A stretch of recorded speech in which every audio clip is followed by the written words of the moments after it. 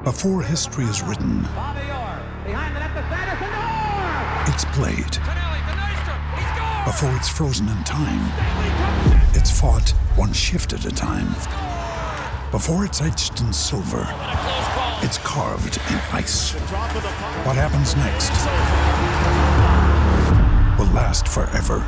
The Stanley Cup Final on ABC and ESPN Plus begins Saturday.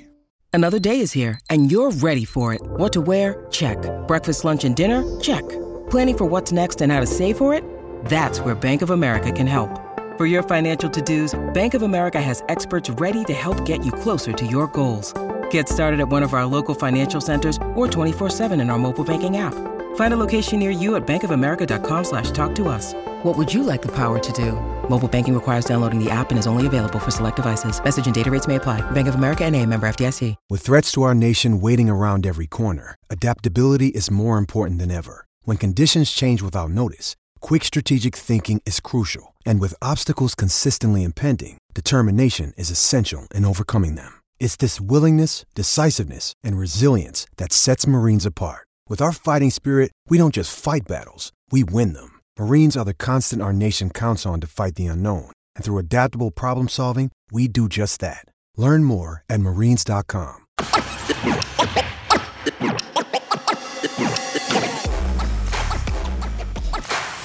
You're listening to Hurrdat Sports Radio.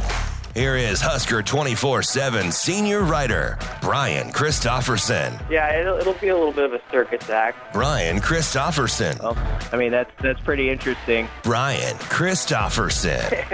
I kind of enjoy that. Here is Brian Christopherson. Kicking off hour number 3 here on Hurrdat Sports Radio. We're on AM 590 ESPN Omaha, ESPN Tri-Cities. And for hour number 3, we're on KFOR in Lincoln. We're brought to you by the NDOT Highway Safety Office. Remember, using your seatbelt saves lives and prevents injuries, but only if it is worn properly. Make it click. A message from the NDOT Highway Safety Office. Joining us now on the Warhorse Sportsbook Hotline is Brian Christopherson from Husker 24/7. BC, what's going on, man?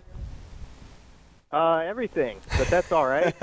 Good morning, BC. Speaking of everything, I think we're right on top of this. Just in the last few minutes, it sounds like Larry Tarver, former Maryland commit, has officially flipped to Nebraska. Yeah, kind of an expected flip, but we still are able to label it a flip, I think, by definition, and that's always fun on signing day to call those signing day flips. So, yeah, he had visited Nebraska in the fall, and it sounded kind of encouraging, and in the last week or so it really picked up steam that there was a good chance Nebraska was going to get him. But, they continue to bulk up with some athletes and back-end guys in that defense. I think Evan Cooper's really sort of he's up the competition in that room with some of these late additions we're going to see. Yeah, BC, it seems like they've added about 1 million different guys in that defensive backfield over the last class or so. So the competition is going to be high for sure. What do you know about Larry Tarver just as a prospect? He's about a 5'11" corner out of Miami, Florida, as I mentioned, previously committed to Maryland. Yeah, well, he's a great – I mean, these are all good athletes, but he's a great athlete down in that talent-rich area, as you mentioned, in Miami, where there's, even the guys who aren't the first people you notice at the camp because maybe their measurables aren't 6'2" or 6'3" at that corner spot or whatever, they're still freaks. And he's got a lot of talent.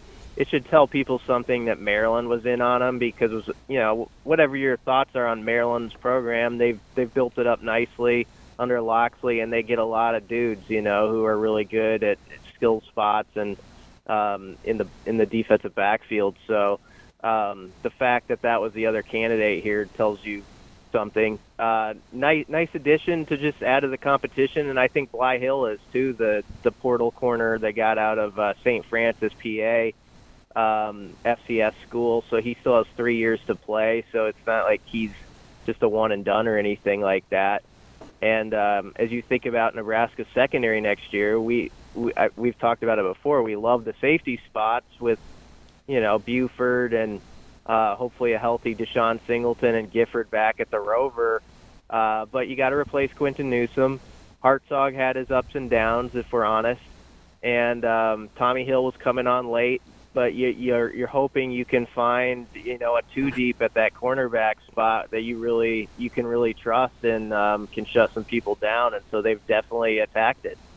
Man, you have my brain going here, BC. I feel like three questions wrapped into one, but I'm gonna start short or start small here. The first one being on that Bly Hill edition. I've seen a little bit of his film. I don't know how much you've watched, but it seems like he could work on his first step a little bit, but he does have some good length, some good speed. And then a follow-up to that as you look at that defensive back position, that group. We know that Caleb Benning signed over to Nebraska this morning as well. How quickly do you see a guy like Caleb finding his way onto the field? So if you could start with Hill, if you know anything about him. If not, totally fine. It's pretty new. It's pretty fresh. But we've seen Caleb play for the last 4 seasons and know what he can offer. Well, Hill's dad, Leroy Hill, played in the NFL for the Seahawks and spent I think it was like 8 years in the league. So he's got really good genes. As you mentioned, he's got length. He's 6'3". There's not a ton of film on him, even huddle highlights, because he was kind of an under the radar guy out of Baltimore originally, but it probably tells you something that Nebraska handpicked him the way they did, and Evan Cooper really specializes in that. So you sort of have to trust his evaluation on it, and also the genes and all that. It seems like a good fit. We'll see. As far as Caleb, Caleb is just Bo Pelini and coaches like to say he's a football player. They always say that, and you're like, yeah, I got that, but we know what that means. Caleb's just one of those guys you could roll it out and play in the parking lot on a Tuesday, and he'd perform and be one of the best guys. He just has a knack for making plays. So I never discount what he can get done and how quickly he can get it done. And obviously, knowing his dad and just the background he has of knowing the game, he's going to be a quick study, so you can't count him out. And I always think the secondary is a position where sometimes guys can emerge pretty fast as a freshman. Like Dwight Boodle, I think would have had a say more in things if he hadn't been injured this year. He was a guy they really liked, and he came on fast. So he's an example of how quickly it can sometimes come for a guy in the secondary. BC, another, quote-unquote flip that has happened this morning is Vincent Shavers. He had decommitted from Miami a couple days ago, was on campus with Raiola this past weekend. How big of a pickup is Vincent Shavers for Nebraska? I love Shavers as a prospect. He's a guy, really great closeout speed. Just one of those Miami athletes again. This staff hit the Miami, Florida area hard in December. They were down there making sure they had their commitments sewn up with guys like Ja'Cory Barney and all that. But they were also looking, I think, knocking on the doors of some other guys. And Shavers is one of them that they've been interested in. They got him here for a weekend visit. He had been committed to Miami up until like the end of last week. Mm-hmm. I think it was just sort of a numbers game with Miami as to why that they parted ways, and we're seeing that at a lot of schools nowadays where they build up their class. I think we're seeing it at Nebraska a little bit, and then some guys just have to fall off at the end. But I don't think he's a lesser player by any means, and he comes in at a linebacker spot where Nebraska's going to need to bulk it up a bit. You're kind of entering that era post Henrich and Reimer, where you've got to find some guys. It's great that John Bullock's coming back for sure, mm-hmm. but some young players are going to need to kind of get in the mix, and I think that's probably enticing the Shavers. I know they love the visit. I've talked a little with his dad and just how football-centric this place is, but also there had to be appeal like, hey, the door is open for you to come and try to, work your way on the 2D pretty fast here. And that could be pretty appealing, especially if you're a defender who's like, I could maybe do that. And, oh, yeah, they were really good last year on that side of the ball. That's an exciting defense to play in. So I think Tony White's got a lot to sell right now. BC, we had this question pop up on the show earlier, and unfortunately haven't gotten to it just yet. But I think, talking about it with you will be the perfect time. This question coming over from Heath in our 7 o'clock hour. We spoke a lot with Caleb and Carter Nelson before we really got into more signing day talk and asking them about their relationships with this coaching staff, and both of them brought up how, Coach Rule just was really a man of his word. And then Keith asked this question on the heels of Dylan Raiola saying in an interview that the thing he loves most about Coach Rule is he connects with his players. Do you think that's more telling of Coach Rule or more telling of the universities that passed on Dylan Raiola? Oh, that's a good question. I don't know on what else happened outside of our bubble. I do know, like with Georgia and Ryle and all that stuff, I don't know for sure, so I can't speak. I'd just be talking out of turn. I do know that persistence matters, and making someone feel wanted is going to win you guys like Riola on days like today. It's also going to win you guys in this day and age a couple years down the road sometimes. This is an era in college football where there's some guys who are signing elsewhere today, but if Rule and this staff is as good at relationship building as I think they are, you never know what might come around if they need to plug in a guy from the portal here or there a year or two from now, because they already had a relationship from recruiting him in this cycle. And so all that stuff matters. And all I know with Dylan Raiola is that a year ago at this time, I thought Nebraska was dead in the water with him. And I thought the relationship had flown with the previous staff. I thought they'd butchered it. And it was Rule and his staff that laid a foundation in that first month they were here, and they had all their assistant coaches go and visit them in January. No other staff had done that. Obviously, his uncle's a coach, so that means something. We can't play naive about it. But I think that first month on the job, we'd be remiss to not go back and say that Rule and his staff sort of recalibrated the Raiola situation with Nebraska that gave them a chance in this final month to have happen what happened. Well, BC, to be fair, we're talking with Brian Christopherson from Husker 24/7. That wasn't just your perception of the situation, right? The previous staff did butcher that relationship. That's not really a secret at this point, right? That's the actual position they were in. Well, yeah, I don't think it went well at the top with the head man, the last head man, and the recruitment of him. But what's done is done, and there was time to get that one off the ground again. And this new staff did a good job with it. So yeah, I think Rule definitely. Everybody's talked about the last month with Raiola, and for fair reason. There's probably a book to be written there if you knew everything. But the first month of it was with Rule joining the Husker staff, and the way they got after that recruitment, I think is just as pivotal in how this turned out. BC, speaking of Dylan Raiola and how things might turn out, how much do you think his impact could have on the 2025 class? I know he committed probably a little too late to have a huge impact on this year's class, but as you look forward, do you expect Nebraska to get a bump from the presence of Dylan Raiola in next year's class?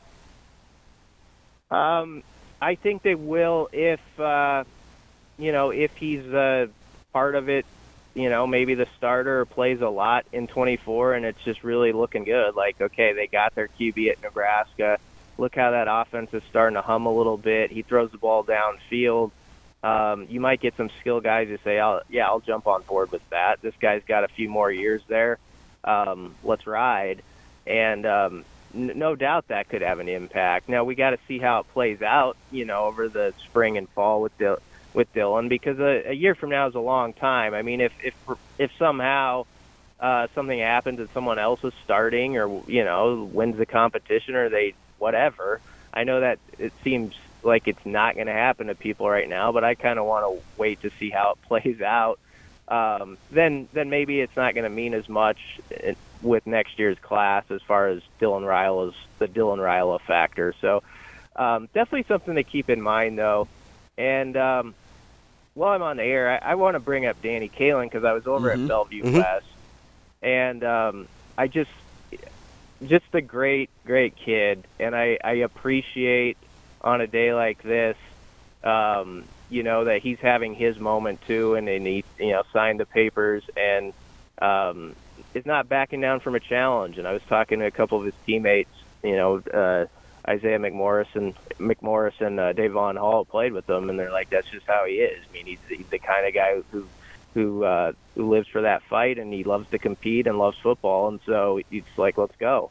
And so I like his mindset too as he goes into the competition, and he's enrolling early. So you never know how it's going to go, but obviously the Dylan Raiola thing has captured the imagination of some people, and nationally too. I've never seen that nationwide Nebraska recruiting have a player focused on like we're seeing with Dylan Raiola. Well, BC, you mentioned that mindset. I brought it up earlier on in the show of how, like, realistically, I think how DK should be thinking is, I'm going to develop over these next 2-3 years. Yes, I'm going to compete, but my focus should be on development. Do you think that it should be his mindset too, or do you have a different way of thinking when it comes to Danny Kaelin at Nebraska? I think you just go into it with the thought of, like, I love to always see how I stack up against the best guy. They say this is the best guy. Any competitor is probably thinking to himself deep down, I'd like to prove I'm the best guy. How long that's going to take, or if that takes a fall or 2 years or 3 years, I want to prove that. And, it's not always settled by recruiting rankings. Like, sometimes guys are rated really high and someone else ends up being a better player at the next level. So that's always possible, and you got to leave that door open.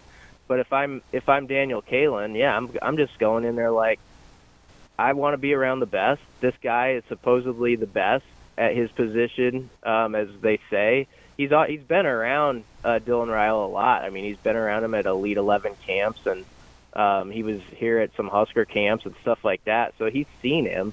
So that's not going to be new. And Daniel knows Chubba and Heinrich from his time, on campus pretty well, I think. So I think, and the good thing for Kaelin is he's got such a great relationship with so many guys in this class.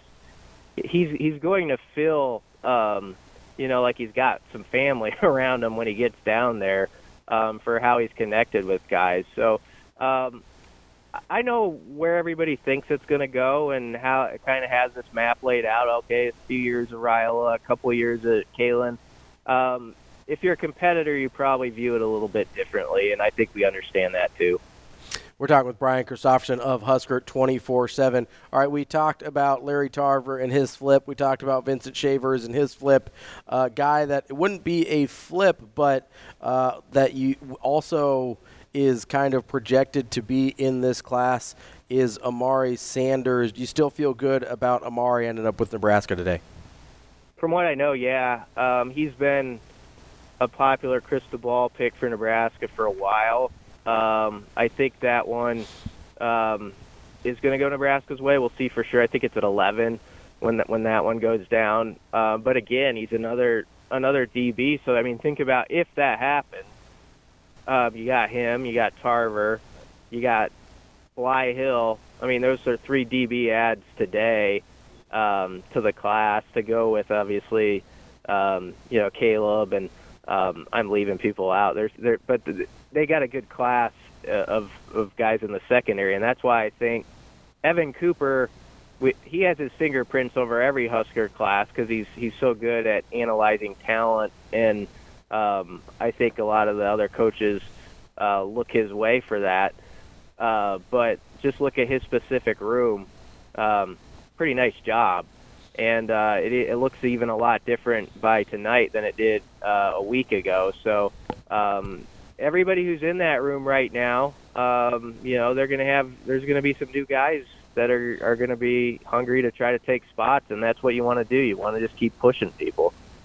BC, I saw this update just about an hour ago, and we were talking a little bit about Ryan Wingo and how he hasn't signed yet. And an update from Chad Simmons on Twitter says schools like Missouri and Nebraska are working late to see if they can flip Wingo from Texas. Mizzou, being as they are the state school, probably has a better edge than Nebraska, but are you hearing anything on the Ryan Wingo front in connection to Nebraska?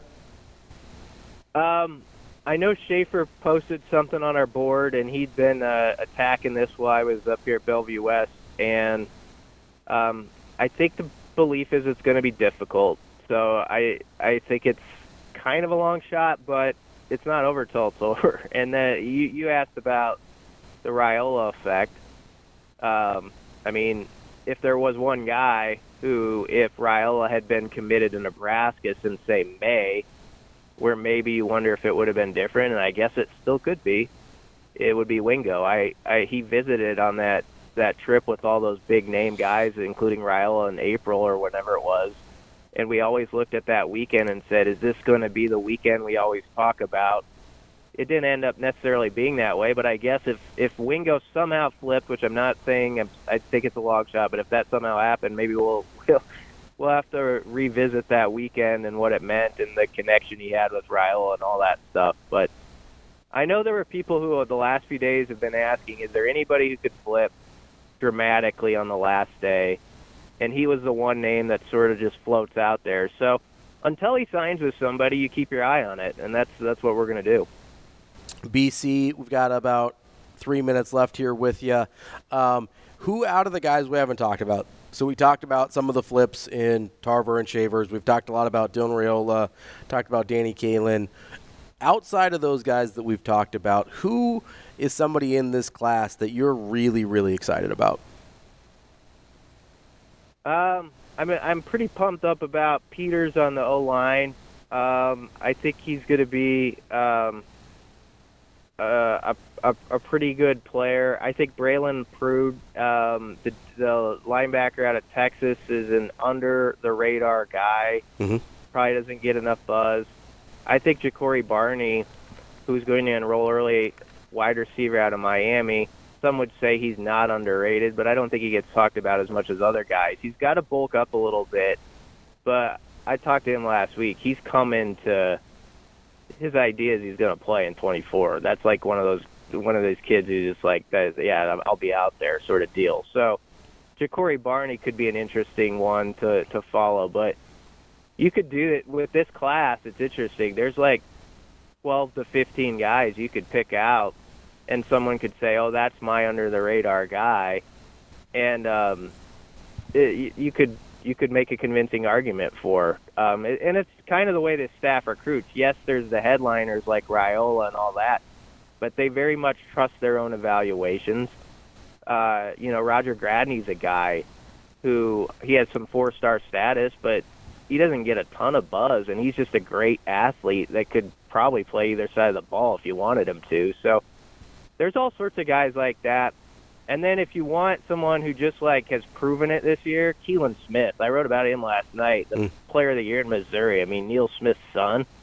The year he had as a receiver/tight end was incredible, leading his team to its first state title.